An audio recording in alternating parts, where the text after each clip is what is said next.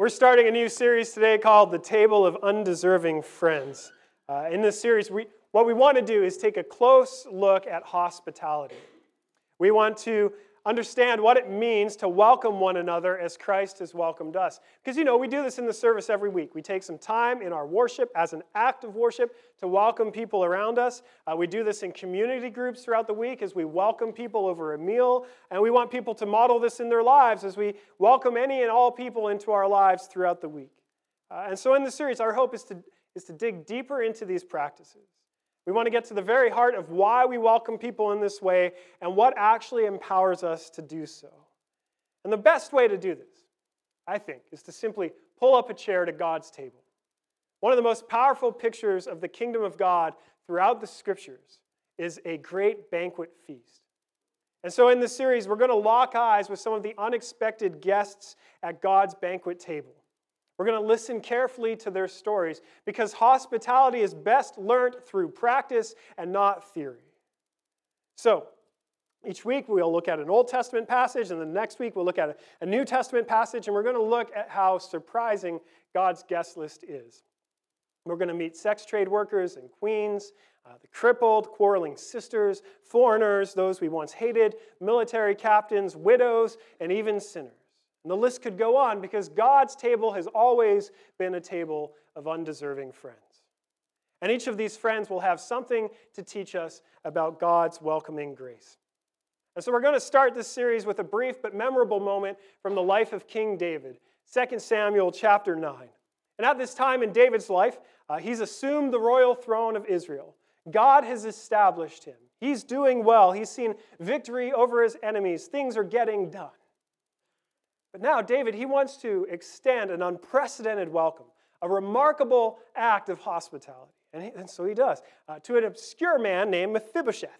Yes, I had to practice that. Good on Jen in the reading. To be fair, let's all practice saying it together. Mephibosheth. Yes, exactly. Mephibosheth. It's hard to say, and I know you might be thinking, well, who is Mephibosheth? That's okay if you don't know. He's in a chapter that's often overlooked, but I think this is one of the most powerful and beautiful moments of grace in the entire Old Testament. And as we'll see, how David welcomes Mephibosheth is just breathtaking. And it makes us ask, what drives David to extend such a radical, unprecedented, breathtaking act of hospitality? What drives him? And it should cause us to ask, what should drive us to do so as well? Why should we welcome any and all people into our lives in such unprecedented ways? So as we pull up a seat at God's table today, we're going to lock eyes with Mephibosheth and listen to his story of God's welcoming grace. So open your Bibles with me, if you have one, to 2 Samuel chapter 9, beginning in verse 1. And David said, "Is there still anyone left of the house of Saul that I may show him kindness for Jonathan's sake? Is there anyone left in the house of Saul that I may show him kindness for Jonathan's sake?" David, he desires to show kindness. Kindness, that's it. That's what's driving David in this chapter. And if the key to hospitality is simply showing kindness, if all it takes is being kind to those around us, then most of us, we're probably doing okay. We get kindness. We get being courteous and nice to people. A simple good day, to which you respond, good day to you, fine gentleman, or good day to you, fine gentle lady. We can do that. Is David, though, just trying to be a really nice guy? Not really. Kindness, as we understand it, isn't what's happening here. The Hebrew word for kindness is hesed. It could and should be translated as loving kindness or steadfast love. It's a quality of love, a steady, faithful, enduring, unswerving, committed love found only in a covenantal relationship, an unbreakable relationship. You could call this covenantal love, which is what we'll call it for the remainder of the morning. Covenantal love. Think of the parents who have a child who's verbally autistic and the sacrifices they make to care well for their child with very little reward. Why do they do it? Because they see their relationship as unbreakable, bonded by their love for their child. Think of the wife who continues to visit her husband in the home where he has dementia and no longer recognizes her or remembers her name, and has even fallen in love with one of the other residents, and the wife who goes week after week to care for her husband. Why? They have an unbreakable relationship. They have a covenant of love. In both of these examples, their actions are determined by covenant love. And Scripture gives us amazing pictures of this sort of love. Just one quick example. Think of Ruth. Her husband dies. And she should remarry. She's young enough she could remarry, but instead, she decides to stick it out with her mother-in-law. And let's be honest, that's a miracle in and of itself. She sticks it out with her mother-in-law. Why? Why does she stick it out with Naomi? Because Naomi had no one. She was vulnerable. She had lost her husband. She had lost both of their sons. They were all dead, and she was widowed and alone. And so Ruth, she decides to stay, but Naomi tries to convince her to go off. And what does Ruth say? Do not urge me to leave you or to return from following you. For where you go, I will go. And where you lodge, I will lodge. Your people shall be my people, and your God, my God. Where you die, I will die, and there I will be buried. May the Lord do so to me, and more also, if anything but death parts me from you. That's so much more than kindness. That's covenantal love. There's no foreseeable advantage. It was costly. It was limiting. Ruth is giving up some of her freedom. She's giving up other options. She is limiting her choice for the sake of love. And it was sacrificial and exceedingly generous on Ruth's behalf. So yes, Hesed is a kindness of sorts, but it's a far deeper kindness. It's covenantal love. It's not simply putting on a nice smile and a momentary warm welcome. That's not David's motivation here. David wants to extend covenantal love. And that's problematic for us. It would be a lot easier if the Scriptures just called us to be nice. It would be far easier if the Scripture had commands like, just smile at people when you walk past them. Or when you're in the elevator and someone's coming to get in it, don't just press the closed door while smiling, but really, closing the doors on them. Or a command like, stand on the street with a sign that says free hugs and just give some people some free hugs, man. We could handle that. We could handle that over love your enemies. Pray for those who persecute you and who hurt you. You see, kindness, as we understand it, it doesn't actually require much of us. A smile, a polite hello, a courteous act, that's easy. But that's not what David's modeling for us here. If we settle for that kind of kindness alone, it's not actually going to lead to true hospitality. Because the sort of welcome that David wants to extend isn't short-lived. It's not a one-off event. It's to establish a lasting, life-giving relationship. And of course, this involves kindness, but it also involves so much more. The problem is if we settle for mere kindness, we're also settling for disposable relationships. Why? Because you don't have to invest yourself. You don't have to open yourself up. You don't have to endure. You can be kind while holding people back at arm's length. Kindness, it allows minimal commitment and effort, and it doesn't lead to meaningful relationships at all. Vancouver is kind, abundantly kind.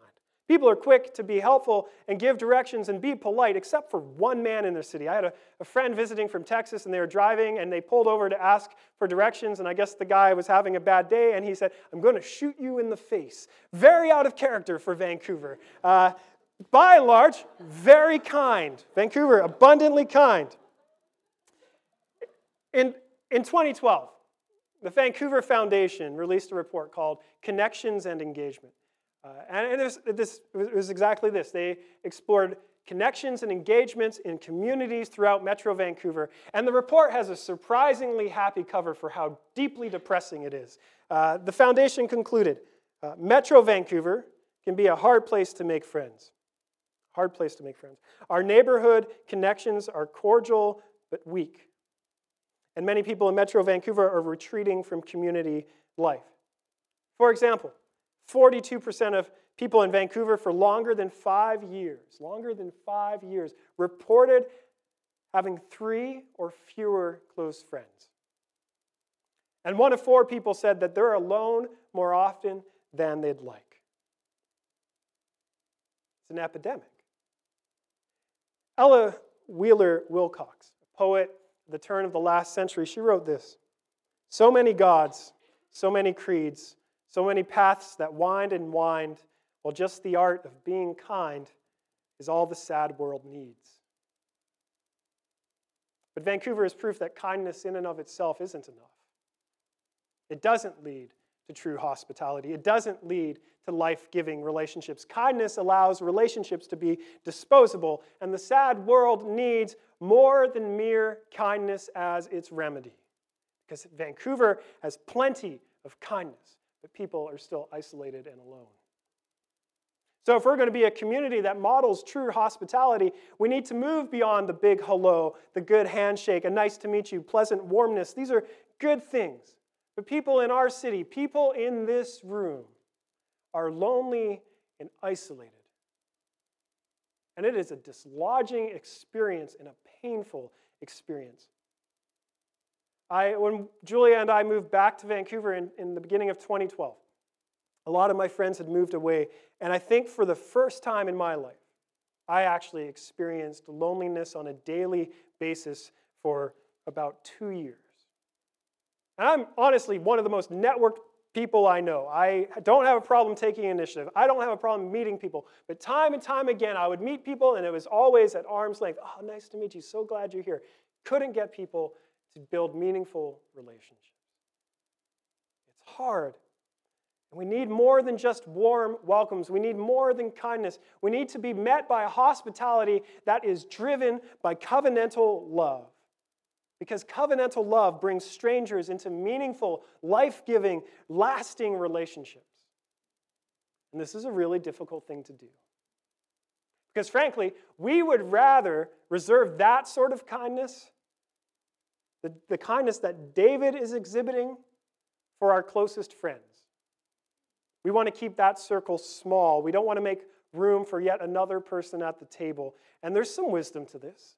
We can only maintain so many relationships.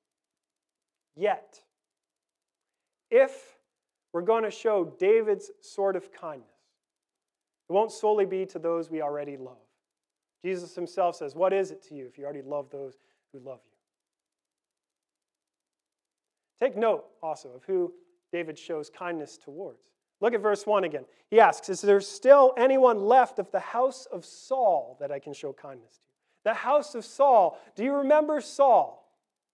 Saul is his predecessor, the one who murderously campaigned to kill David and forced him into exile. Saul, the one who broke up David's marriage.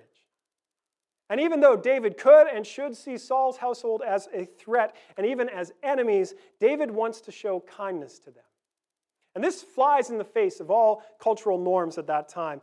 When a new regime came into power, the name of the game was purge. It was purge. You eradicated all of the old king's household and anyone that was loyal to them. A new king would do this to establish their power, but David pushes against this. He chooses to love his enemies. He wants to show loving kindness even to Saul's household. David, he's willing to make more space at the table, not for someone who deserves to be there, or even for someone he would prefer to be there, but even for someone who should be categorized as an enemy. Mere pleasantries and kindness then won't cut it. And I think in this way, David, the way he shows kindness is a lot like grace. It's a steady, loving kindness that is unwarranted and cannot be repaid. A love that brings someone into a life-giving relationship, an unbreakable relationship, but not on the basis of deserving it, because it'll be shown even to enemies. And so we read on in verses 2 through 5. "Now there was a servant of the house of Saul whose name was Ziba.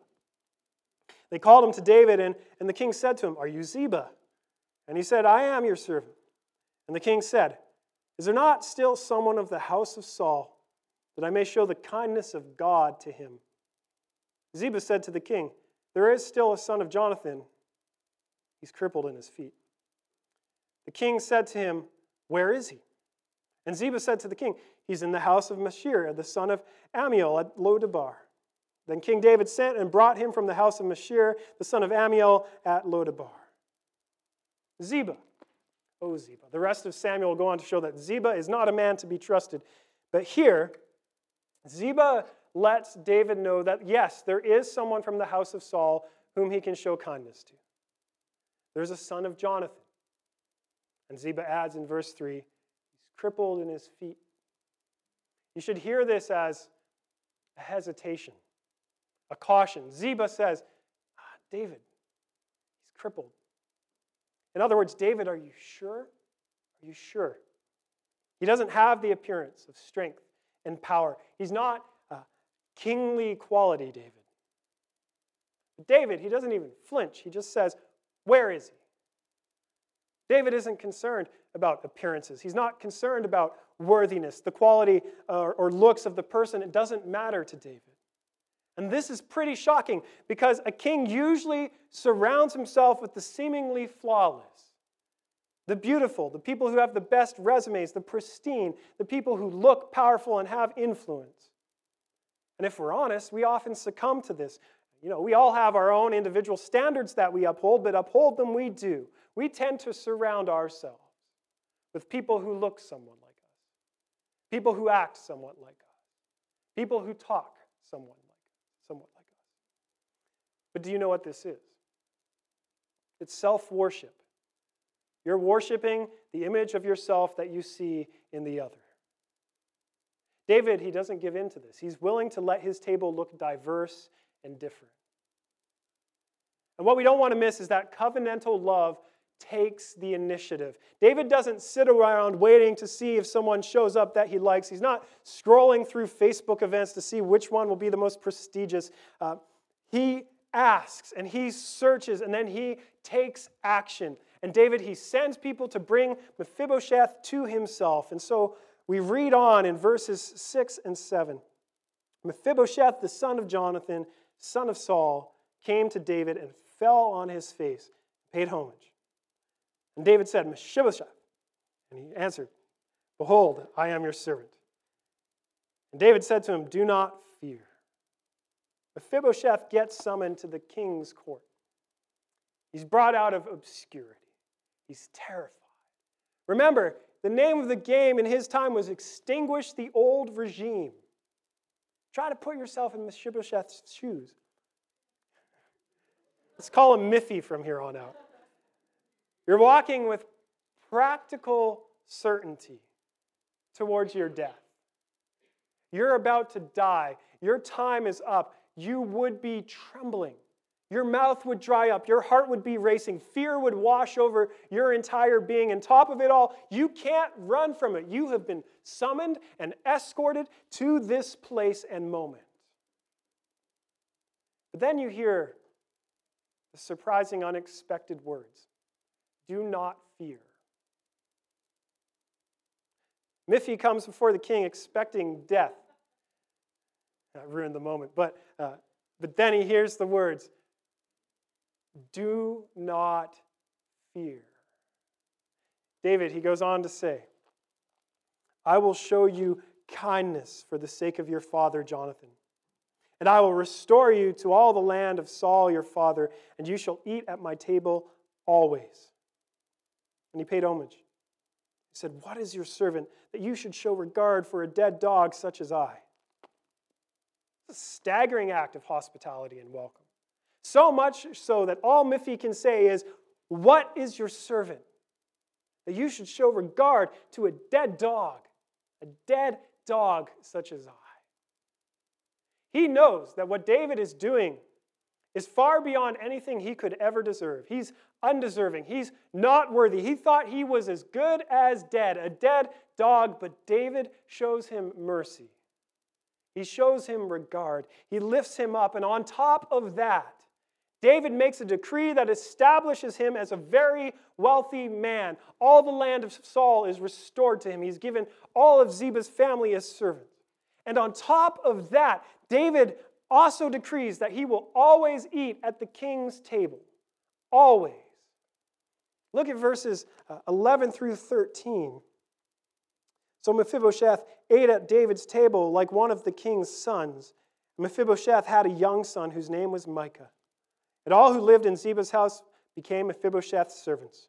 So Mephibosheth lived in Jerusalem, for he ate always at the king's table. Now he was lame in both his feet. 3 times in this chapter we're told that he ate at the king's table. He ate at the king's table. This is a remarkable privilege. We're even told that he became like one of the king's sons. You can understand why Miphi is taken by surprise. Imagine his relief. You think you're about to die and you don't die. That alone, good enough. But then to be accepted and brought in out of obscurity, where he had been living was in the middle of nowhere. And on top of that, to be brought out of isolation and loneliness and welcomed as he is.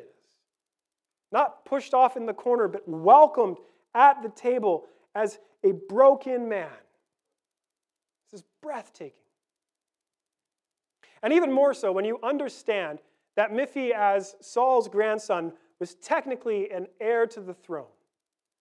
But he lost that privilege when God appointed David to be the next king.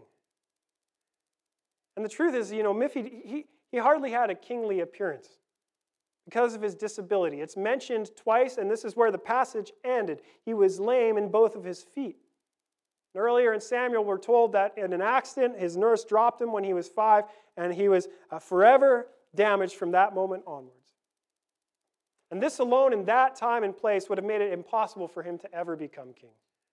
The ancient world was not accessible. The ancient world was not kind and understanding of people in these sorts of situations. So even if Miphi had claim to the throne, it was never really on the table for him because he was flawed, because he was lame in both of his feet. But now, David restores the dignity and status that Miphi had lost. A dignity and status he did not deserve, but is freely given to him because of David's desire to show him covenantal love. He's brought into the royal family. He's treated exactly like family, irregardless of how others may perceive his weaknesses. He always ate at the king's table. Note that. Always. This isn't just sometimes, not just once, not just for show. This is a permanent change in status. He goes from deserving to be David's enemy to being loved as a son of the king. And it's a risky and vulnerable move on David's part. David has now given Miphi access to the entire kingdom. He has restored his political and economic prosperity. If Miphi wanted, as a true heir to the throne, he could start a counter movement with Saul's still supporters that were around. It's a risky move on David's part, but covenantal love takes risks. It moves itself into positions of vulnerability. It lays down power for the sake of building a life-giving, ongoing relationship. But if we pulled up a seat beside Mephibosheth at God's table, what do you think he would tell us? I don't deserve to be here. I don't deserve to be here. I deserve death, but I was shown mercy. I was shown an unprecedented kindness that changed my entire life. I was welcomed at the king's table, and I became like one of his own sons solely because he sought me out and desired to show me God's loving kindness. How can I be anything but loyal in return? David has shown me just how kind and loving God is towards me. Mephibosheth, he was loyal to David for his whole life. Because when you experience that sort of kindness, this sort of covenantal love, it takes root in you. It changes you. But all of this should cause us to ask why. Because it's not easy to show this sort of love to people. In fact, it is not a natural disposition. So why does David decide to show this sort of kindness? Covenantal love, a love that pursues enemies and the weak, a kindness that overlooks differences and flaws, a love that makes room and space for others, a love that takes risks and is willing to be made vulnerable. Why? Look at verses 1 and 7. David does all of this for Jonathan's sake. He does all of this for Jonathan's sake. So we need some more backstory. God, he sent Samuel to anoint David to be king. And Saul, he didn't like this, mostly because Saul didn't want to give up the throne, but also if there was going to be an heir, he wanted it to be his son.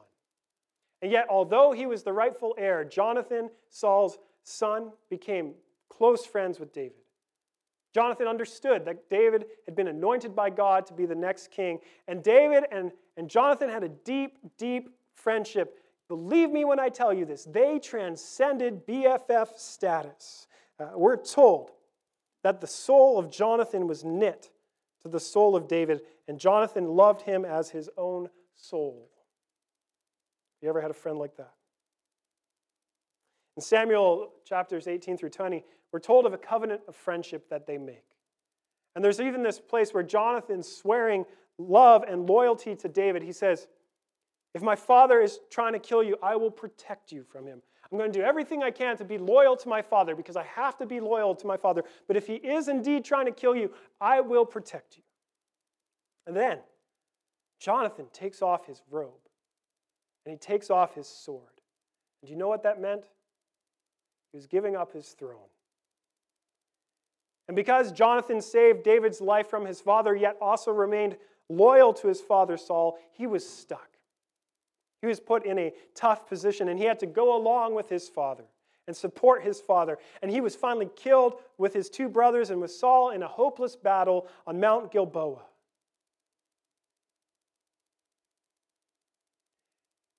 And David says, I want to show kindness to someone, the kindness of God for Jonathan's sake.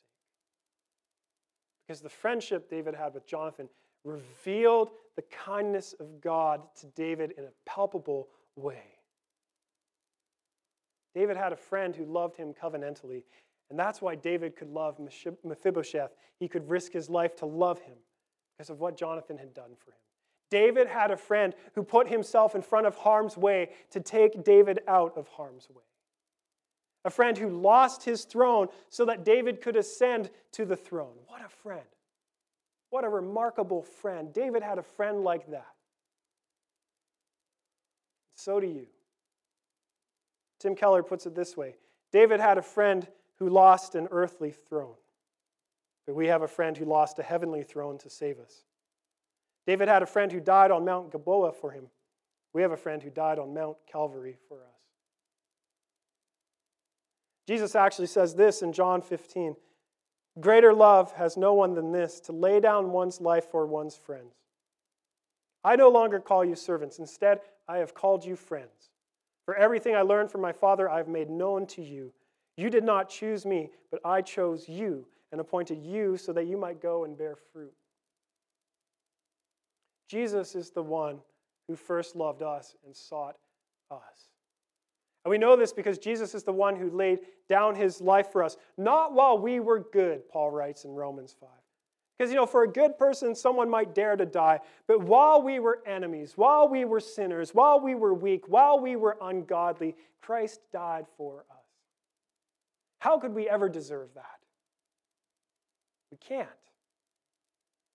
You see, you can be the kindest person in the world, and that's not insignificant. But your kindness doesn't warrant that sort of action. And God, he doesn't pursue us based off of the quality of our character or our looks or the quantity of kindness we've shown in our lives. God simply pursues us because he is a covenant-keeping God who shows love to the people who do not deserve it. He shows love because he's a gracious God. And like Mephibosheth before David, we should shake in fear before God.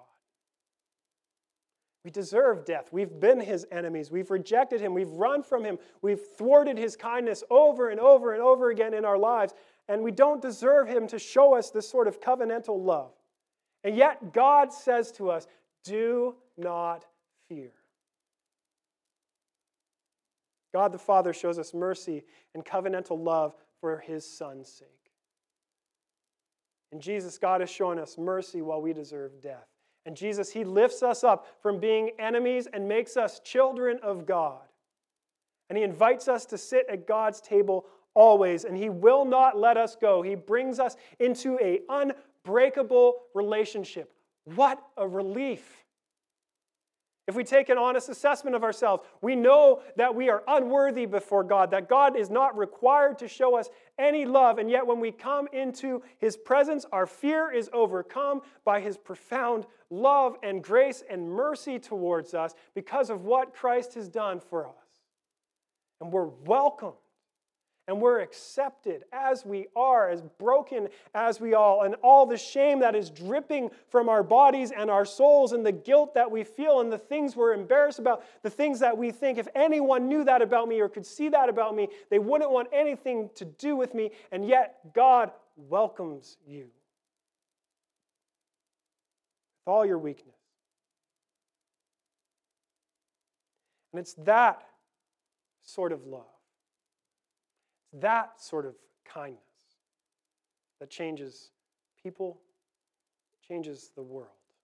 We don't need mere kindness. We need Christ's covenantal love. And it's that sort of love that builds meaningful relationships. It's that sort of love that overcomes loneliness and isolation. It's that sort of love that crosses racial divides. It's that sort of love that looks past physical differences. And that sort of love is available in abundance. It's unlimited. It's seeking after you. It's free. And Jesus is offering it to you. You have a friend who laid down his life for you, who wants to bring you into his family.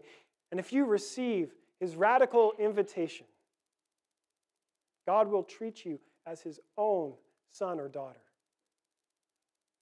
All you have to say is, all I know of me to all I know of Jesus. As imperfect as I am, I want that Christ. When you experience that sort of kindness, when you experience that sort of covenantal love, it gets into your bones. It changes the fabric of who you are. That's what happened to David. That's what happened to Mephibosheth. That's what will happen to us. And when you experience that sort of kindness and love and grace, you can't help but start to extend it to others. And as we start this series, as we look at different pictures of hospitality, I want us to remember this. The basis for all of it begins and ends with Christ. Christ first sought us and welcomed us, and that's why we welcome others. But in welcoming others, we are simply trying to welcome them to Christ's table. We're trying to exhibit in a small way Christ's profound love for them through us. We're only pointing them to Christ. Because we have a King who welcomed us in a radical, unprecedented, and breathtaking way.